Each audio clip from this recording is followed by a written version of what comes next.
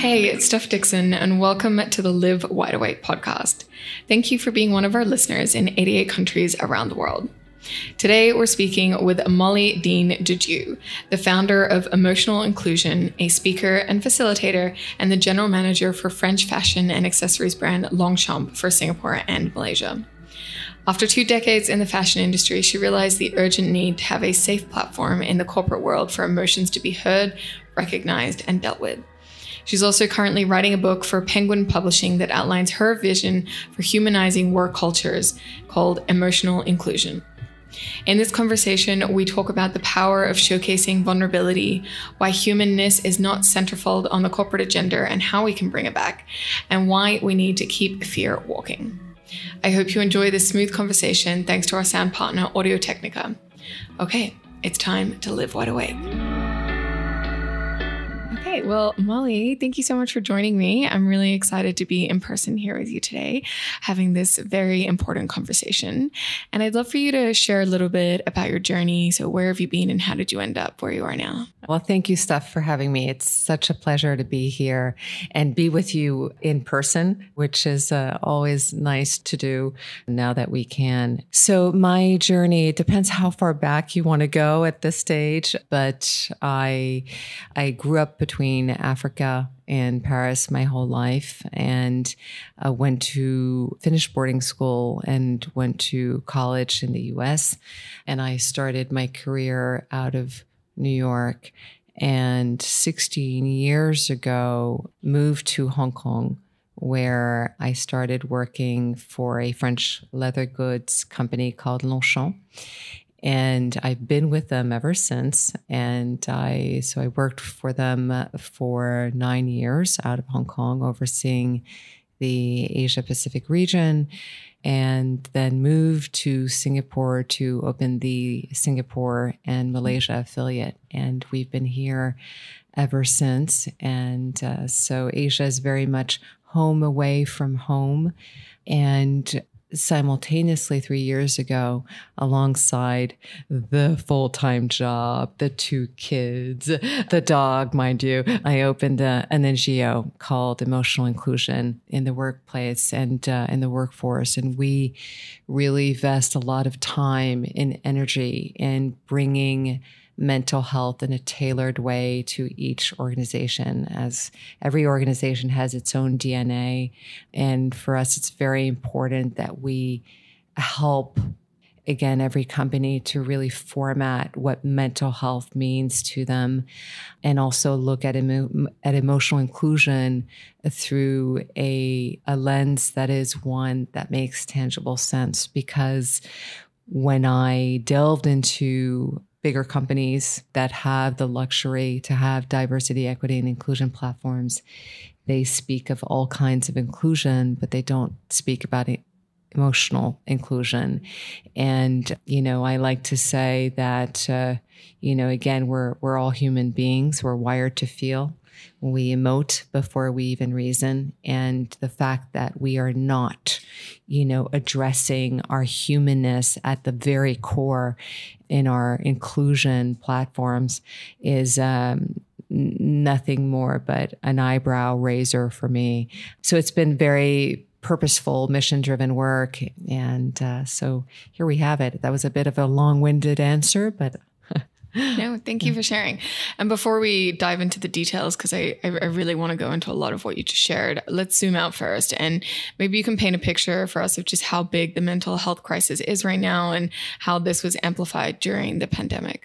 Sure. Well, the pandemic really, I think if anything, the silver lining of the pandemic was that it shone a great deal of awareness on the fact that mental health, even before the pandemic, was, a huge issue.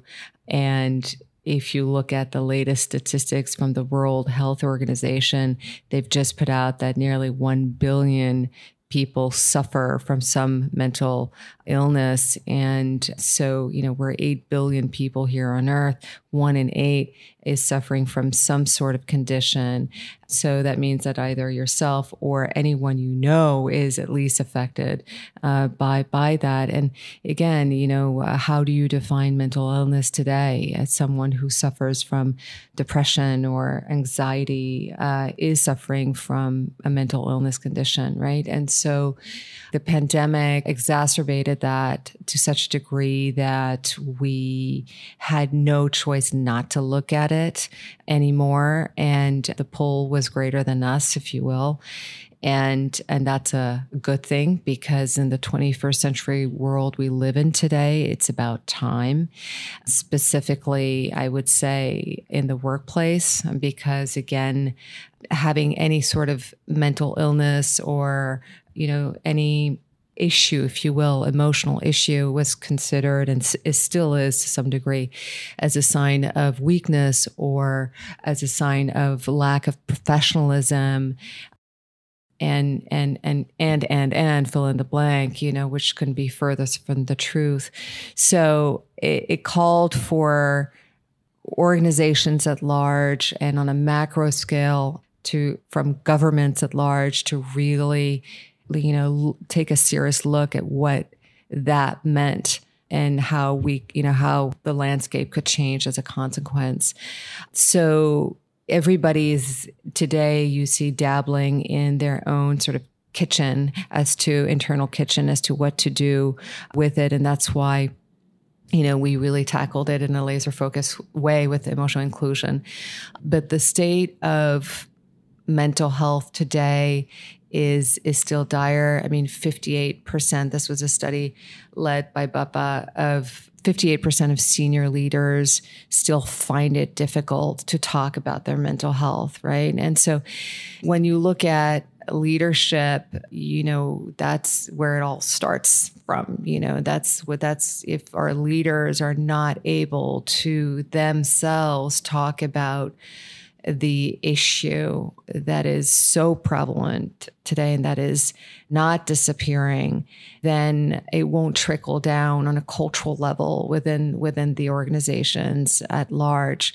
So that's still something that, we on a societal level, once again, need to really address and to take away the shame, and the stigma that is associated to mental health, because this is a school of life. We all, at one point or another, are knocked down. We all have to roll through the punches, as one of my good friends says, and I love it, because we all do, and it is so profoundly just fake, if you will, for lack of a better word, or to not be able to show up as our full selves.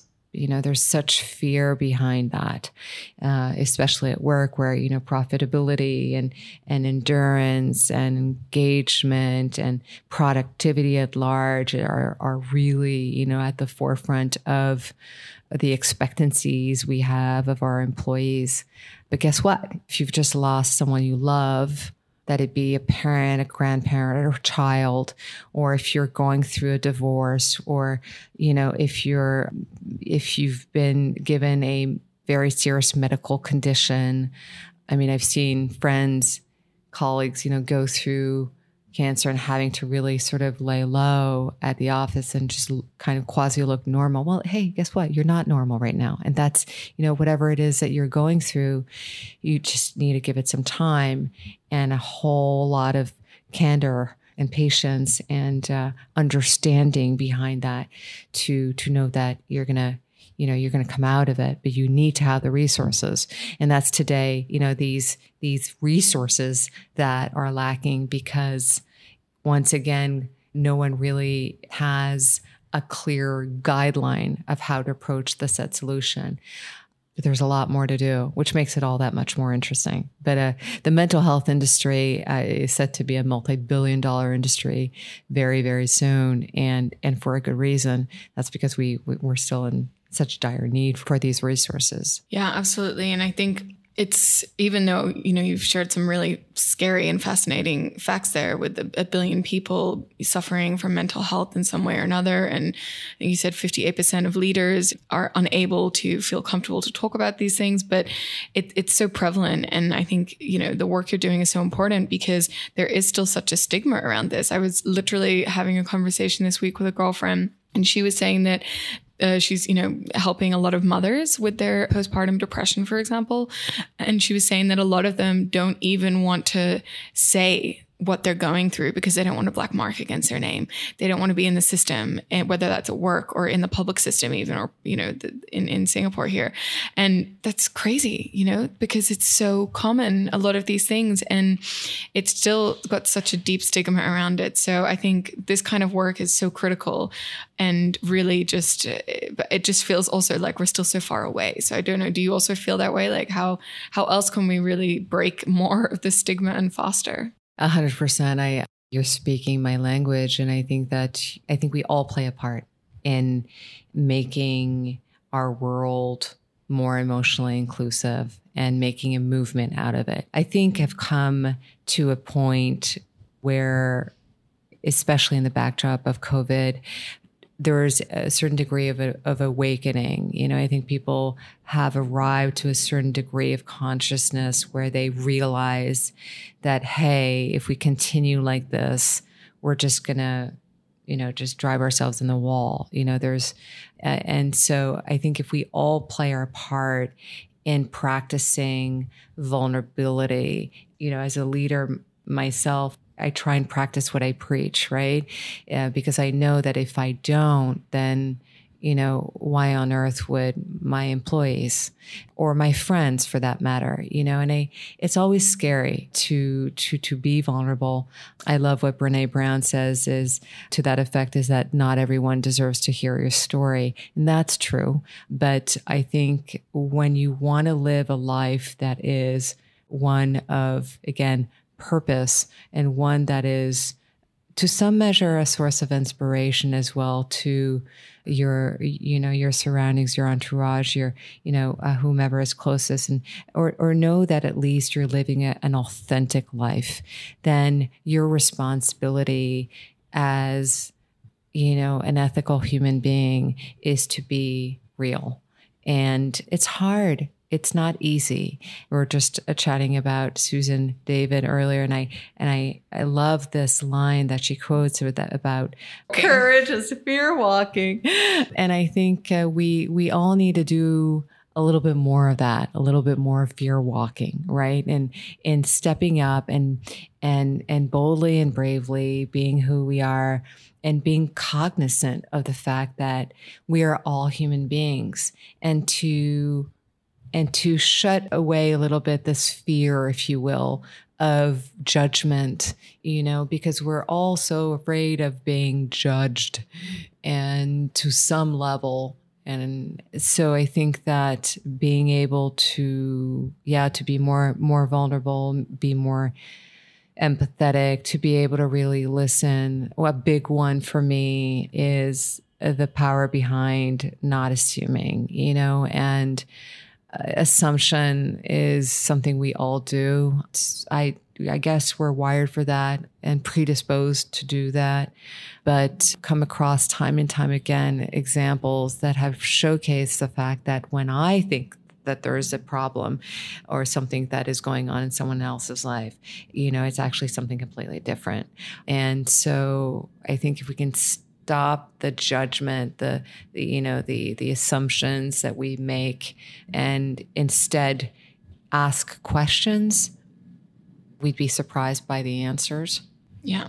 No, I couldn't agree more. I think assumptions are so dangerous, and we do have to learn how to break that natural, because I think you're right. We do naturally fall into just creating stories, building stories in our head. And I think that goes on so many different levels as well, because you can jump to conclusions and then actually none of that is real or happens, but you can create a lot of anxiety for yourself by assumptions and storytelling that you build. So yeah, I think those are really important things to be aware of. So what is the real difference between emotional intelligence and emotional inclusion? I love that question. I love that question because, well, if you define emotional intelligence in a nutshell, it's really all about the knowing of how we navigate our emotions and the emotions of the people we interact with, right? That's emotional intelligence, capital E, capital I.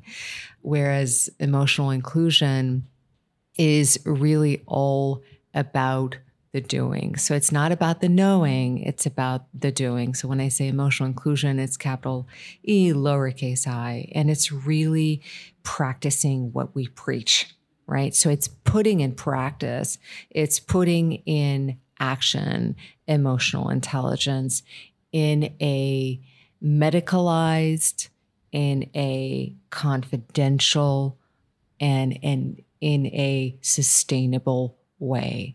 And all of these three pillars are key to emotional inclusion. They don't work without each other.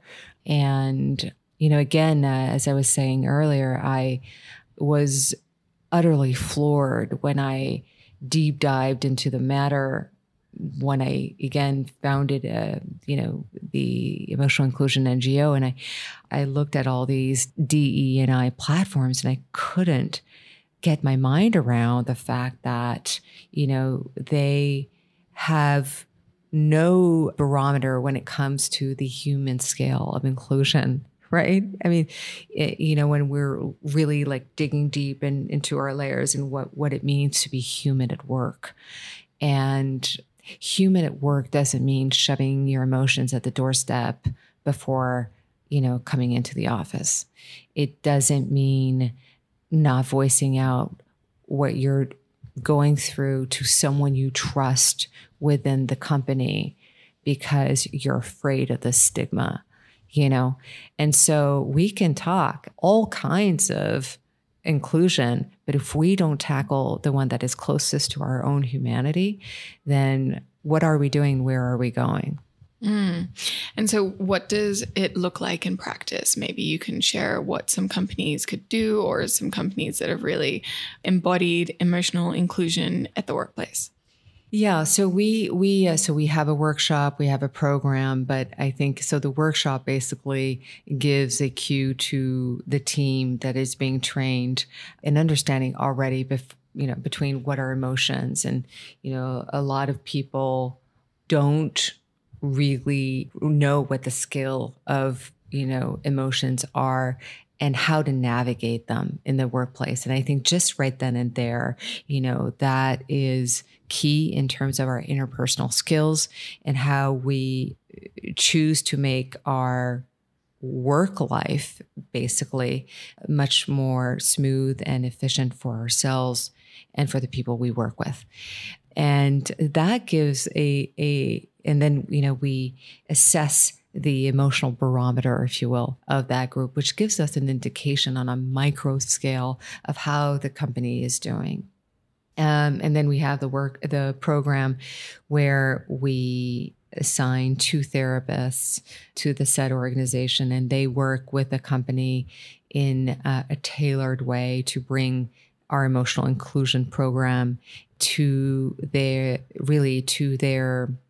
centerfold of the company's business agenda, to really instill a pillar of mental health instill an emotionally inclusive pillar that is, again, tailored to the said company.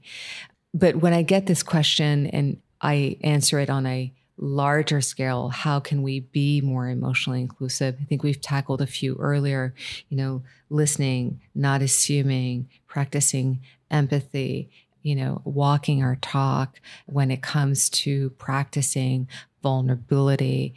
It's, making sure that we are, to some measure, allowing for there to be, again, a confidential, sustainable pillar and medical pillar within our organizations that allows for our employees to fall back on when needed, because not everyone feels comfortable to go to HR that might tackle or not your issue. And if they don't, well, your story's out of the box and, oh well. Well, no, not oh well. You're dealing with someone's emotions.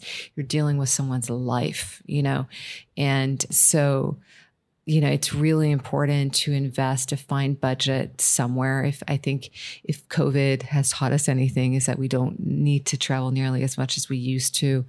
And so, for example, allocating budget that used to go towards one's traveling expenses or budget to, for example, shift it to, the budget of, the mental health budget. But I really, really believe that it's not something that you can just kind of cherry pick. It's not because you're doing a global sort of or country level barometer of a wellness barometer that it be confidential or not, because we have to read the fine print sometimes as to how confidential these barometers really are. But that's just a drop in the bucket as to your involvement as a company or as a leader, it really is when it comes to mental health. That's just giving really a very minute idea on how the company is doing on a wellness level. So I think really tackling the matter seriously is important.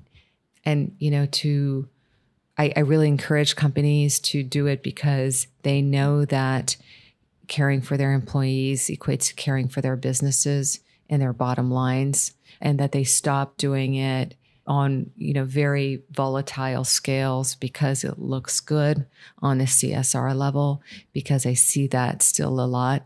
And it frustrates me so much, because I always have, the lives of these people in my mind. And again, we had a chatter in and around that earlier that, we are all human beings. We can all relate to each other's suffering. And we need to stop this false sort of discourse that everything is just perfect and fine, and that we're just, everything is, just fine when we arrive at work, because it isn't always. It just isn't.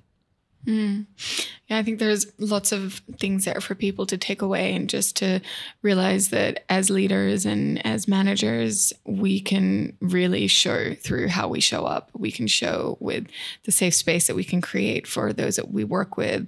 And that can come from any one of us. And it really needs to be an inside out job in all aspects. And so, I hope that, more people can join the emotional inclusion train and to prioritize this, because it is something that is so important. And I think it's only going to be more and more prevalent as we move forward. 100%. And I'd like to actually add to what you're saying, because I think, taking action is so important. But again, it's what kind of action, and the companies that are still doing yoga classes or mindfulness classes.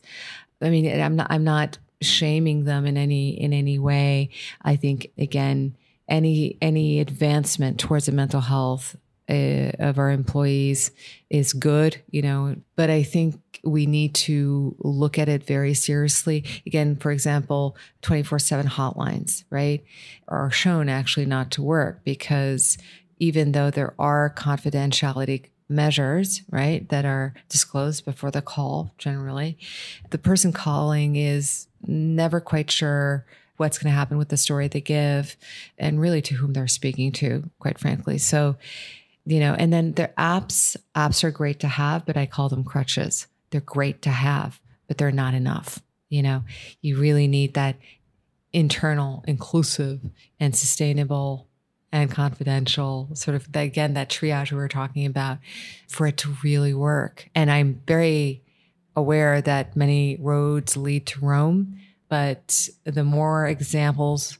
I come across, the more exchange with business leaders and organizations alike, the more I realize this is really a pretty powerful triage, at the end of the day. So. Yeah, absolutely. I think, 3 is a very powerful number as well. That's right. Yes. What about your own sort of journey with mental health and well-being? What have been some of the biggest challenges you've overcome, and what tools did you personally call on to help get you through those difficult times? Well, I remember having to go through the loss of a child. And I remember that time in my life being a very difficult one, and really grieving that child. And even though I wasn't, very advanced, in my pregnancy, it felt like obviously a loss. There was a tremendous amount of guilt and shame. And I recall having to go to work, a few days later. And thankfully, I am someone who can put my armor on so as to speak my suit on when I arrive at work. And then I go home and I'm on my knees. But, at work, I seemingly have always been able to keep that front, which is not necessarily a good thing, mind you. But I remember thinking how backwards the system was, and how the fact that I didn't know who to turn to, who to talk to, and was talking about it even a good idea? It wasn't at the time, clearly. And what were they going to do anyways?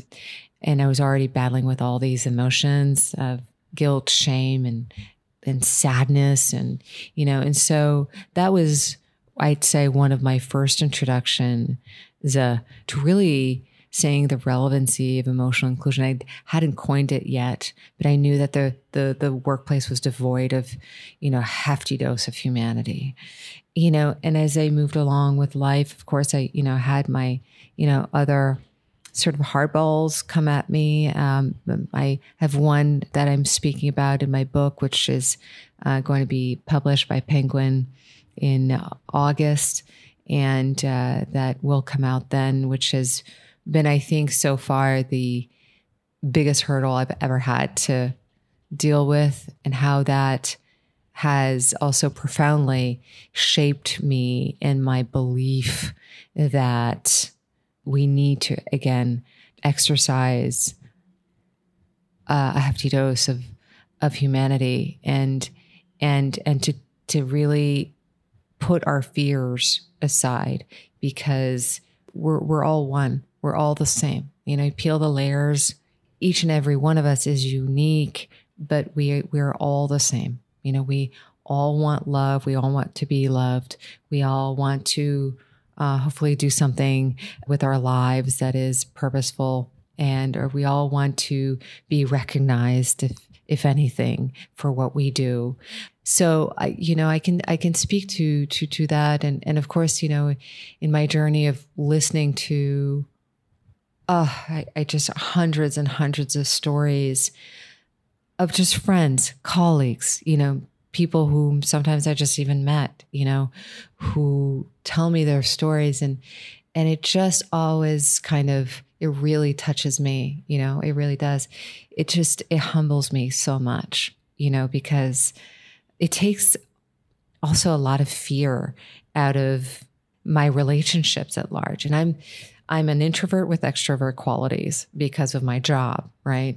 As a managing director, I have to be out there, and I have to be to some degree a little bit of an extrovert. And I'm just so not, but I've always had to push myself to hone in on these extrovert skills. But this work, and really deep diving into EI, capital E, lowercase I, it has been immensely helpful in allowing me to see, hey, I'm speaking to with whomever I'm speaking to, that I'm dealing with, again, people who themselves have or are, when you don't know, sometimes battling through their own demons or their own issues, and it calms things. It puts everything in perspective. It brings forth so much lightness in a way, and appreciation for anyone we come in contact with. Yeah, absolutely. And how do you think that we can live wide awake? By never taking anything for granted. Yes. Beautiful. Well, thank you so much, Molly, for sharing. And I learned a lot. And I also think it's so critical and important, the work you're doing. So I just want to appreciate you for that. And thank you for your time. Thank you so much, Steph, for having me on. It's been a real pleasure. I would do this any time of the day. It's always nice to have a purposeful and, again, hopefully impactful discussion with you. And it's always a pleasure to see you. Thank you. 3 things I'm taking away from this conversation with Molly. Firstly, we emote before we reason. We're not robots, so let's bring in more empathy and vulnerability into the workplace. Secondly, I loved the quote, "Courage is not the absence of fear, courage is fear walking," by Susan David. An excellent reframe and image as well. And thirdly, at the end of the day, we're all just small beings rotating on a rock in outer space. So let's drop the pretense, have more humility, and foster empathy for others.